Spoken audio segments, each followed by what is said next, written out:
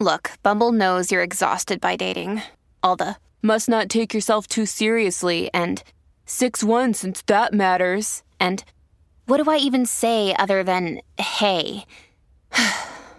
Well, that's why they're introducing an all-new Bumble with exciting features to make compatibility easier, starting the chat better, and dating safer. They've changed, so you don't have to. Download the new Bumble now. This episode is brought to you by Snapple. Want to know another Snapple fact? The first hot air balloon passengers were a sheep, a duck, and a rooster. Ridiculous. Check out Snapple.com to find ridiculously flavored Snapple near you.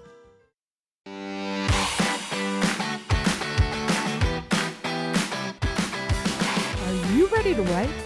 Do you want to learn what it takes to create a writing career? Then tune in and take notes, because on Simply Write, we talk about the writer's craft and the qualities and quirks of living a writer's life. Let's go!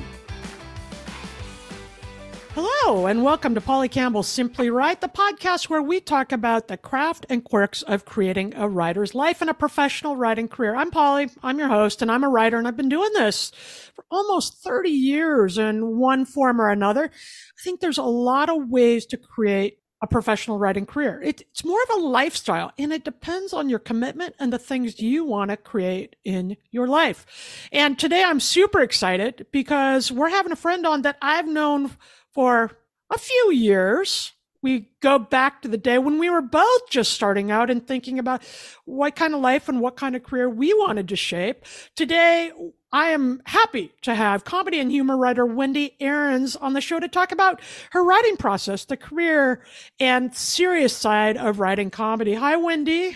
Hi, Polly. I'm so excited to be here. And as you referenced, we met as 18-year-olds in the college dorms, which is mind-blowing.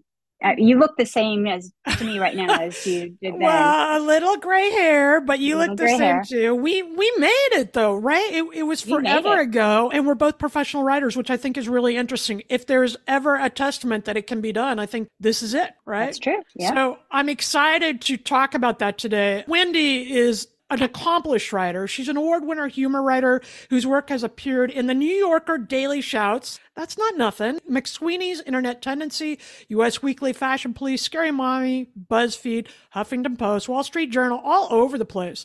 She's also the author of the middle grade book, Ginger Mancino, Kid Comedian, and the humorous memoir, I'm Wearing Tunics Now.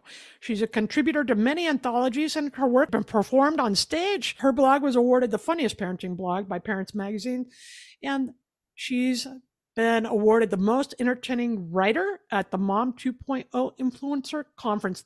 Wendi, congratulations on all of this and your book, and you're doing it, girl. It's working. Yeah. Yeah. Well, thank you. And as I referenced earlier when you and I were talking off mic, I'm an overnight success at age 55. So I think the theme of my writing career is persistence at this point. So, everything you read sounds like it's a lot, but it all kind of happened over a period of years, with the books just coming out this year. It's only been this year that I've been legitimately published like that with on my own and not in an anthology. And I think that's really important to note, the overnight success bit. It does take persistence. It does take honing your craft and practicing. Even now for me, I'm constantly doing outreach things and so forth, so I can get better. I tell people in my case, I always wanted to publish books. And in my case, I am a good testament to spending 40 years to achieve your first goal, because it took that long for my first book, and that's okay with me, right? But you had a different path. You were in film for a while. You were on another track for a while. Yeah, that was my my degree from Oregon, University of Oregon, where we met, is in film and TV. So I wanted to write screenplays. I didn't know any better. I didn't know I didn't know what I was doing. And unfortunately, Oregon, while a wonderful place, wasn't exactly a feeder into Hollywood, since most of my film professors were like 60s burnouts who knew a lot about film, but not a lot about how to get hired in Hollywood. So I did move to LA right after college, and I wound up working for Warner Brothers. So, that's not nothing, as you would say. And just got very disenchanted with it. Film is my first love, and it's that old saying that there are two things you never want to see being made: laws and sausage. And I'd add film into the mix because I couldn't enjoy it anymore as an art form. I just knew too much about the business, and I got really burned out. So I left film and went into the much more moralistic field of advertising, which that's a joke because advertising is not exactly saving the world. But that was the first time I was actually writing. I kind of had the epiphany that all of these like short, funny things that I've always written, even in college, I remember sticking up stuff in our sorority house, like the ripping off David Letterman's top 10 list. I like to do quick, funny stuff. And that really lent itself well to advertising. So I was a copywriter for just about 4 years. And yeah, I loved it. I would go back and do that again tomorrow. What has the launch of two books been like? I know you wrote Middle Grade, and that's short word form, but it's still longer than a one-off ad. How has it been transitioning into the longer form? It was very interesting because the Middle Grade book is fiction. And my other one is a humorous memoir, which, it's more personal. I still have a privacy guard up, but it's been different in that when I'm pitching and promoting the fiction book, I don't take it as personally as I do when I'm pitching the book about myself. So I would say that this has been my least favorite part of having the book is trying to sell it and seeing the reviews come in and blah, blah. That said, Tunics has been out for 2 weeks, and I've been getting just wonderful private messages and emails, and so many people are enjoying the book and getting a laugh out of it, which was my main goal. So that's good. But yeah, it just kind of feels like you're walking naked in the town square all of a sudden, which, we writers like to hide behind our keyboards. So to suddenly be out there and everybody's having a say about this baby we've put into the world is a little unsettling. But ultimately, it's, that's what we strive for. So I can't be upset that this is happening. It's basically, I'm saying it's complicated, as you know. It's complicated. I think, people, many writers I have talked to over the years, including myself at various stages, think in terms of the goal of getting the book. And now that I have a couple books, the goal is really the process for me and getting the words on the page so the book is ready to share, because the publishing, it really changes. My book is very personal too, all of my books. And I remember getting a review that talked about basically what white trash I was. And I could tell by the words they used in the book, in the review, that they hadn't even read the book. They talked about this middle-aged white woman, driving this car. Well, that's not even the car I have. I never referenced that, so it is hard. It's two jobs, right? You go from the creative artist, writer type to the business marketing woman. Yeah. Yeah. And I like marketing, but it's just different when you're the product. And yeah, I'm getting the 1-star reviews from people who haven't read the book, which, can you do about it? And that's my struggle right now, is to not focus on that and to focus on all the good things that are coming out of it. Well, the book is delightful. Go out, writers, and get it as an example of what you can do, telling your story, but in a way that is really relatable and honest and fun. I think you even talk about that in the book, Wendi, early on, where you say you want people to have a laugh, but you also want them to belong. You want them to feel a part of this and feel like they can relate. Why was that important to you, and how hard is it to do both of those things? Well, I am a huge believer that humor opens doors. Humor brings people together. And in fact, I was just quoted in the New York Times. They had an article about the power of humor, and I was quoted about how you can use levity to diffuse a tense situation. I'm a huge believer in that.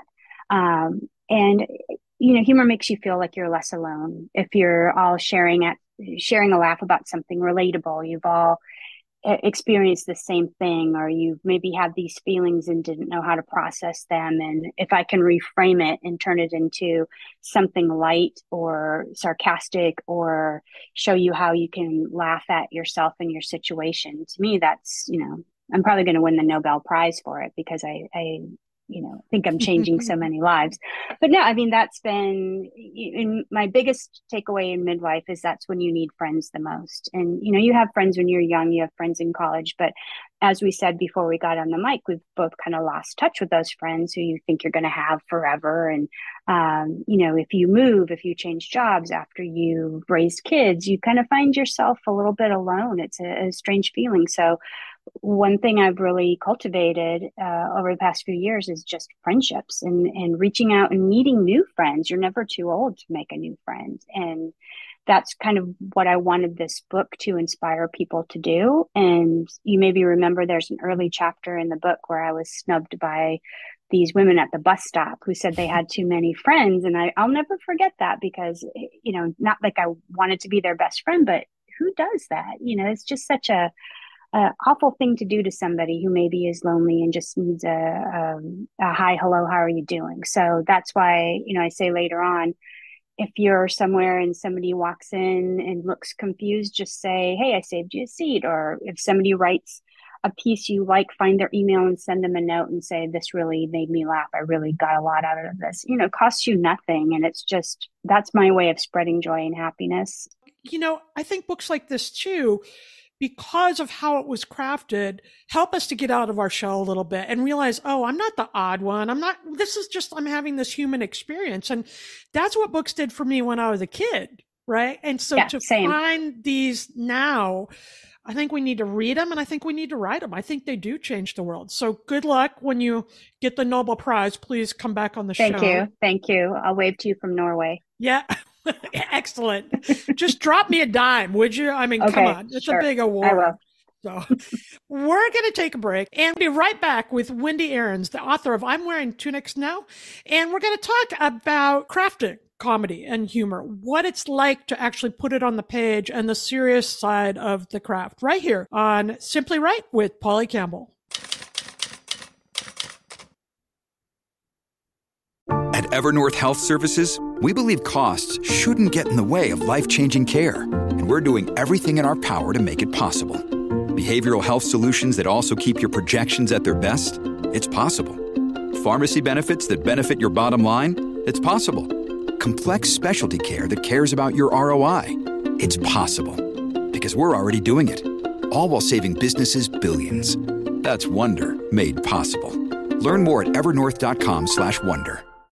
When you need mealtime inspiration, it's worth shopping Kroger, where you'll find over 30,000 mouth-watering choices that excite your inner foodie. And no matter what tasty choice you make, you'll enjoy our everyday low prices, plus extra ways to save, like digital coupons worth over $600 each week. You can also save up to $1 off per gallon at the pump with fuel points. More savings and more inspiring flavors make shopping Kroger worth it every time. Kroger, fresh for everyone. Fuel restrictions apply.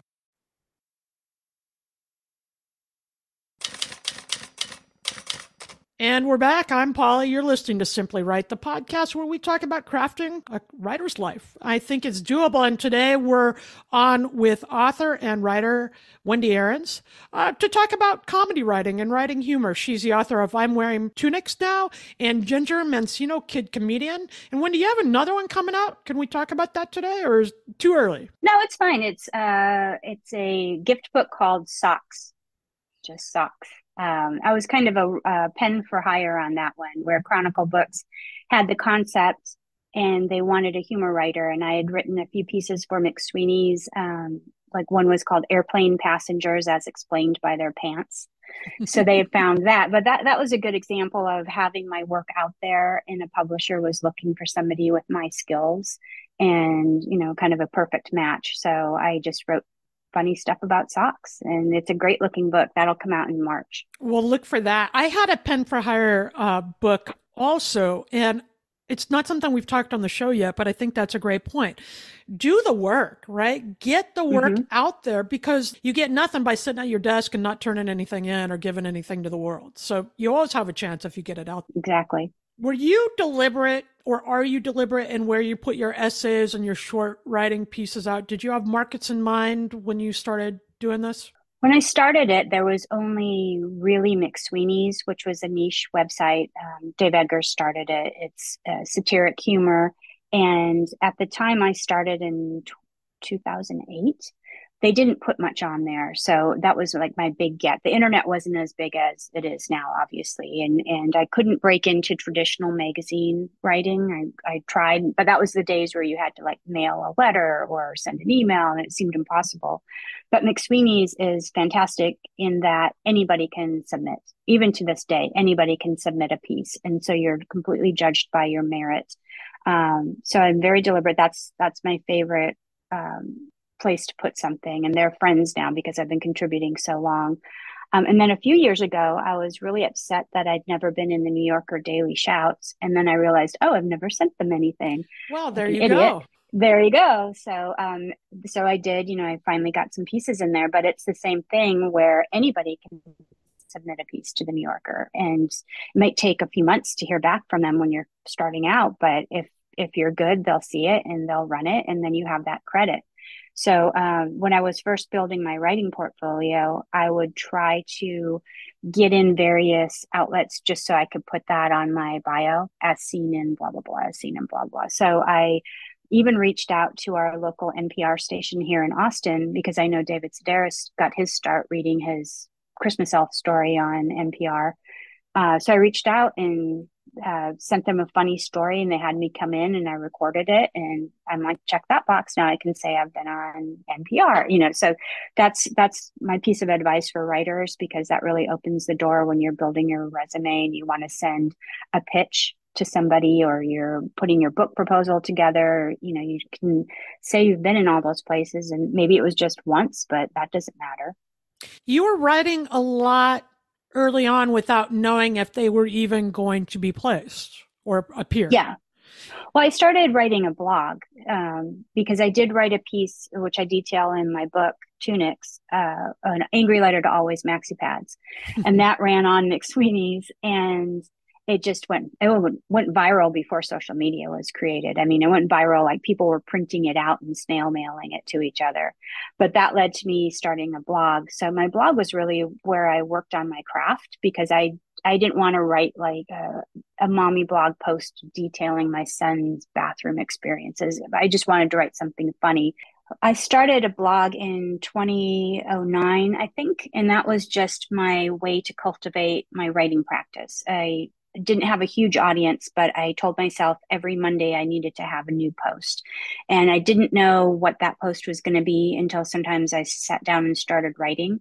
So that really helped me build an audience, helped me get my writing more sharp. And right now, nobody's really blogging in the traditional sense, but I did start a Substack newsletter. That's a great place to go. Medium, I think, is a little bit not as good as Substack right now.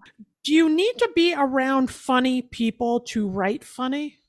No, not at all. I mean, if you're collaborating, yes, you do have to be around a funny person, but sometimes humor isn't necessarily sitting down and making yourself crack up. I mean, I really take it as an art form, and it's something that I take very seriously.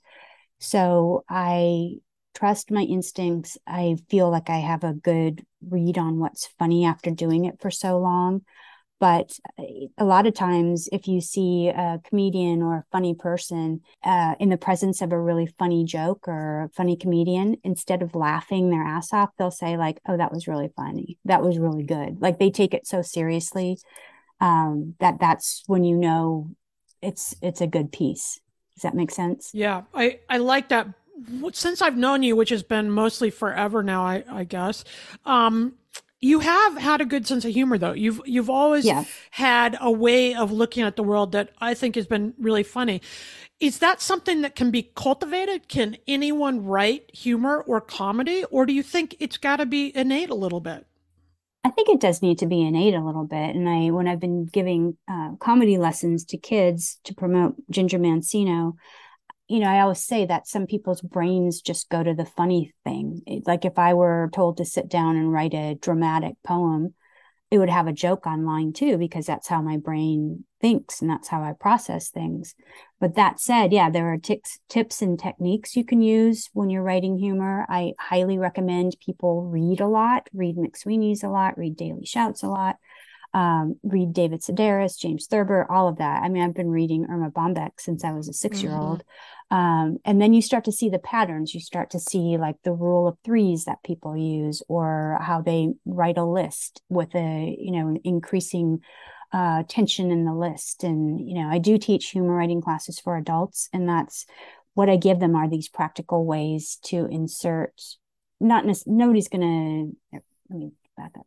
I give them practical ways to not only write humor pieces, but to insert more humor into any of their writing, because you don't necessarily have to be a humor writer to want to write funny dialogue or want to add something that's a little bit more light into your report you're sending. I'm a huge proponent of sending an email with something funny and charming in it in a business situation, because it stands out more. It's just more playful. It's nothing, not everything has to be so serious. I agree. I think even the serious things, one of our mistakes is making it too serious. We're human beings. We're going to hold all of it at the same time. It's okay to laugh at the absurdity or notice it, right? Yeah. And, I tell the kids that humor is a huge tension breaker. And if they look at these Marvel movies, there's always like some huge dramatic scene, and then Iron Man or one of them will just toss off a witty remark to break the tension, to get your shoulders down from your ears. And that's, you can do that in writing, you can do that in life. A couple things I noticed in reading your writing, and I've seen some of your New Yorker, the short pieces and the shouts and other things, including Tunics. You use a lot of juxtaposition. In Tunics, there's one scene in particular where you are going into a museum with your son and they offer you the senior rate. And that is stunning when that happens the first time, which it's also happened to me. Yeah. So the scene and the chapter is about how, of course you're not a senior, and that's all very funny. But toward the end of that, you then have problems using your credit card in a very senior moment, right? Exactly. And you do that throughout the book. You have one scene, you lead us down one path, and then you lay something next to it that really illustrates the other. And it's very funny. Is that by design? You're a humor writer, you're crafting this. So I imagine that's part of what you're trying to do. I don't think I ever even really analyzed it like that, but it's just like my natural way of approaching things. I go back to the self-deprecating, like I'm in on the joke. I get it. And that's my way of coping with it. Like you probably know this too, when you're in certain situations, they're kind of horrifying, but you're like, oh, this is good material. I'm going to get something out of this later. The other thing I wanted to mention about your work is you have these great observations, which I think should be in the writer job description. You got to notice things, but you get very, very specific when you write about it. You don't just say it was a rainy day. You talk specifically about whatever the element is. Is that something you think about when you're writing? I think that's probably from my film background. I like to set the scene. I like to make it visual so people can picture what's happening. There's probably left. I never even thought about that till you mentioned it. But yeah, I think it's left over from just the movie days. I think being specific is a whole lot funnier in that context than a vague reference, because that really makes it unique to you. The story is universal. We're all getting older, hopefully, if we have that opportunity. And the way the unique observations you share, I really appreciated. And I think what you touched on before is tricky. It's it's a humor book. It's funny, but it's also a memoir. I mean, some of this, was it hard to write? Does it come close to the bone, or do you have enough distance in what you decide to share with us that it's not hard to get down on the page that way? Yeah, it was easier to write about the early days of motherhood because there is distance, and I can, hindsight's 2020, and I can judge myself and what happened then more fairly. Right now I'm in the empty nest phase, which I touch on in the book, but I didn't get into it too much because it is really personal and emotional for me right now. So that's something in maybe 10 years, I'll have processed it more and I can see the humor in it. So yeah, I don't, you don't read a lot about my husband's life or my kids' lives because it's not my story to tell. So I very much honor their privacy. And that's probably why a lot of the stuff I write, I'm the foil, I'm the, main character in it because I don't want to drag them into it. And I keep them as more supporting characters. You get to tell your story and be the brunt of the jokes, as a way of saying it, instead of hanging somebody else out there. Then that maybe borders on being mean in the world of comedy. Do you think about that? Yes, 100%. And I've always been careful to not punch up, or I'm sorry, let me say that back. I've always followed the comedy rule that you punch up and not down, meaning you don't make fun of somebody, you're not mean to somebody, for things that they can't control or who they identify as a human being. So, for example, I would never make fun of a kid who can't spell the word heel correctly. But when Donald Trump misspelled it 3 times on Twitter, I can make fun of him because he's in power and he should know how to spell the word heel. So I very much am conscious about not being mean. And sometimes that's why it leads to me being the brunt of the joke. Wendi Ahrens, the author of I'm Wearing Tunics Now and Ginger Mancino, Kid Comedian. Look for her work. Wendi, where can we get your books and track you down if we want to follow your other work? Well, the books are on the evil empire known as Amazon or bookshop.org, just pretty much anywhere books are sold, Barnes and Noble, all of that. And you can find me I always say this is terrible, but I say just Google me and, things will pop up. You can find my website and my Substack. And I'm kind of all over the internet like a rash. What is one tip you could leave today if we're interested in looking into these markets and writing some comedy and developing that part of our craft? Where do we start today? Take humor writing seriously is my big piece of advice. That doesn't mean it's not fun. That doesn't mean you can't make yourself laugh, but it's a craft and you need to work on it. And I have people send me the pieces that they've written to get my feedback. And, I like to do it because I can easily see at this point where they need to go and what they haven't developed yet. I would say read a lot of humor and just see what you like, see what you gravitate towards, because humor is very subjective. A lot of things that are trending number 1 on McSweeney's don't personally make me laugh, but that doesn't mean they don't make other people laugh. So kind of figure out like what is your favorite, like what you want to emulate. And that doesn't mean copy that necessarily, but figure out like what was it about this that made me laugh? Was it relatable? Was it the way the writer used the list? What was it, the escalation of the humor? So be a student of comedy. I really do pay a lot of attention and kind of break down why something makes me laugh. And then I apply that to my own work. Yeah. Read and write, right? Practice and look at the structure. These, like Wendi said, if you want to be a professional writer, you need to be serious about whatever aspect of the writing you want to do. Study it, learn it, practice different forms, read different stuff, see how the words work together on the page. Exactly. And, what a joy. It's great to talk to you again. I'm so glad you're here. And this has been a really good talk. Good luck with your book. I'm Wearing Tunics Now. Wendi Ahrens, thanks for coming on the show. Thanks so much, Polly. The author Paula Danziger said, good writing is remembering detail. Most people want to forget. Don't forget things that were painful or embarrassing or silly. Turn them into a story that tells the truth. And then sit down and simply write.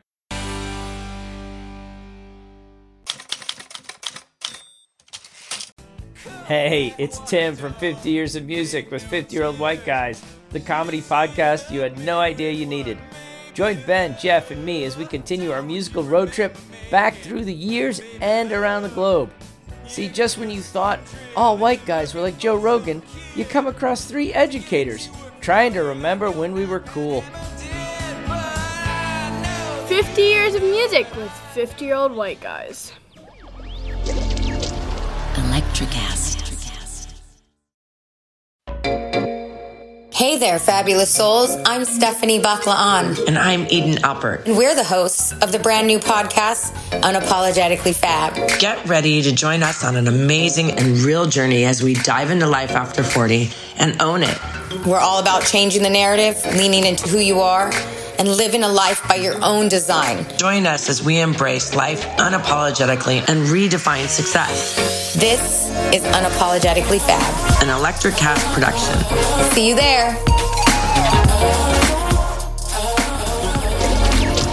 Electricast. Electricast.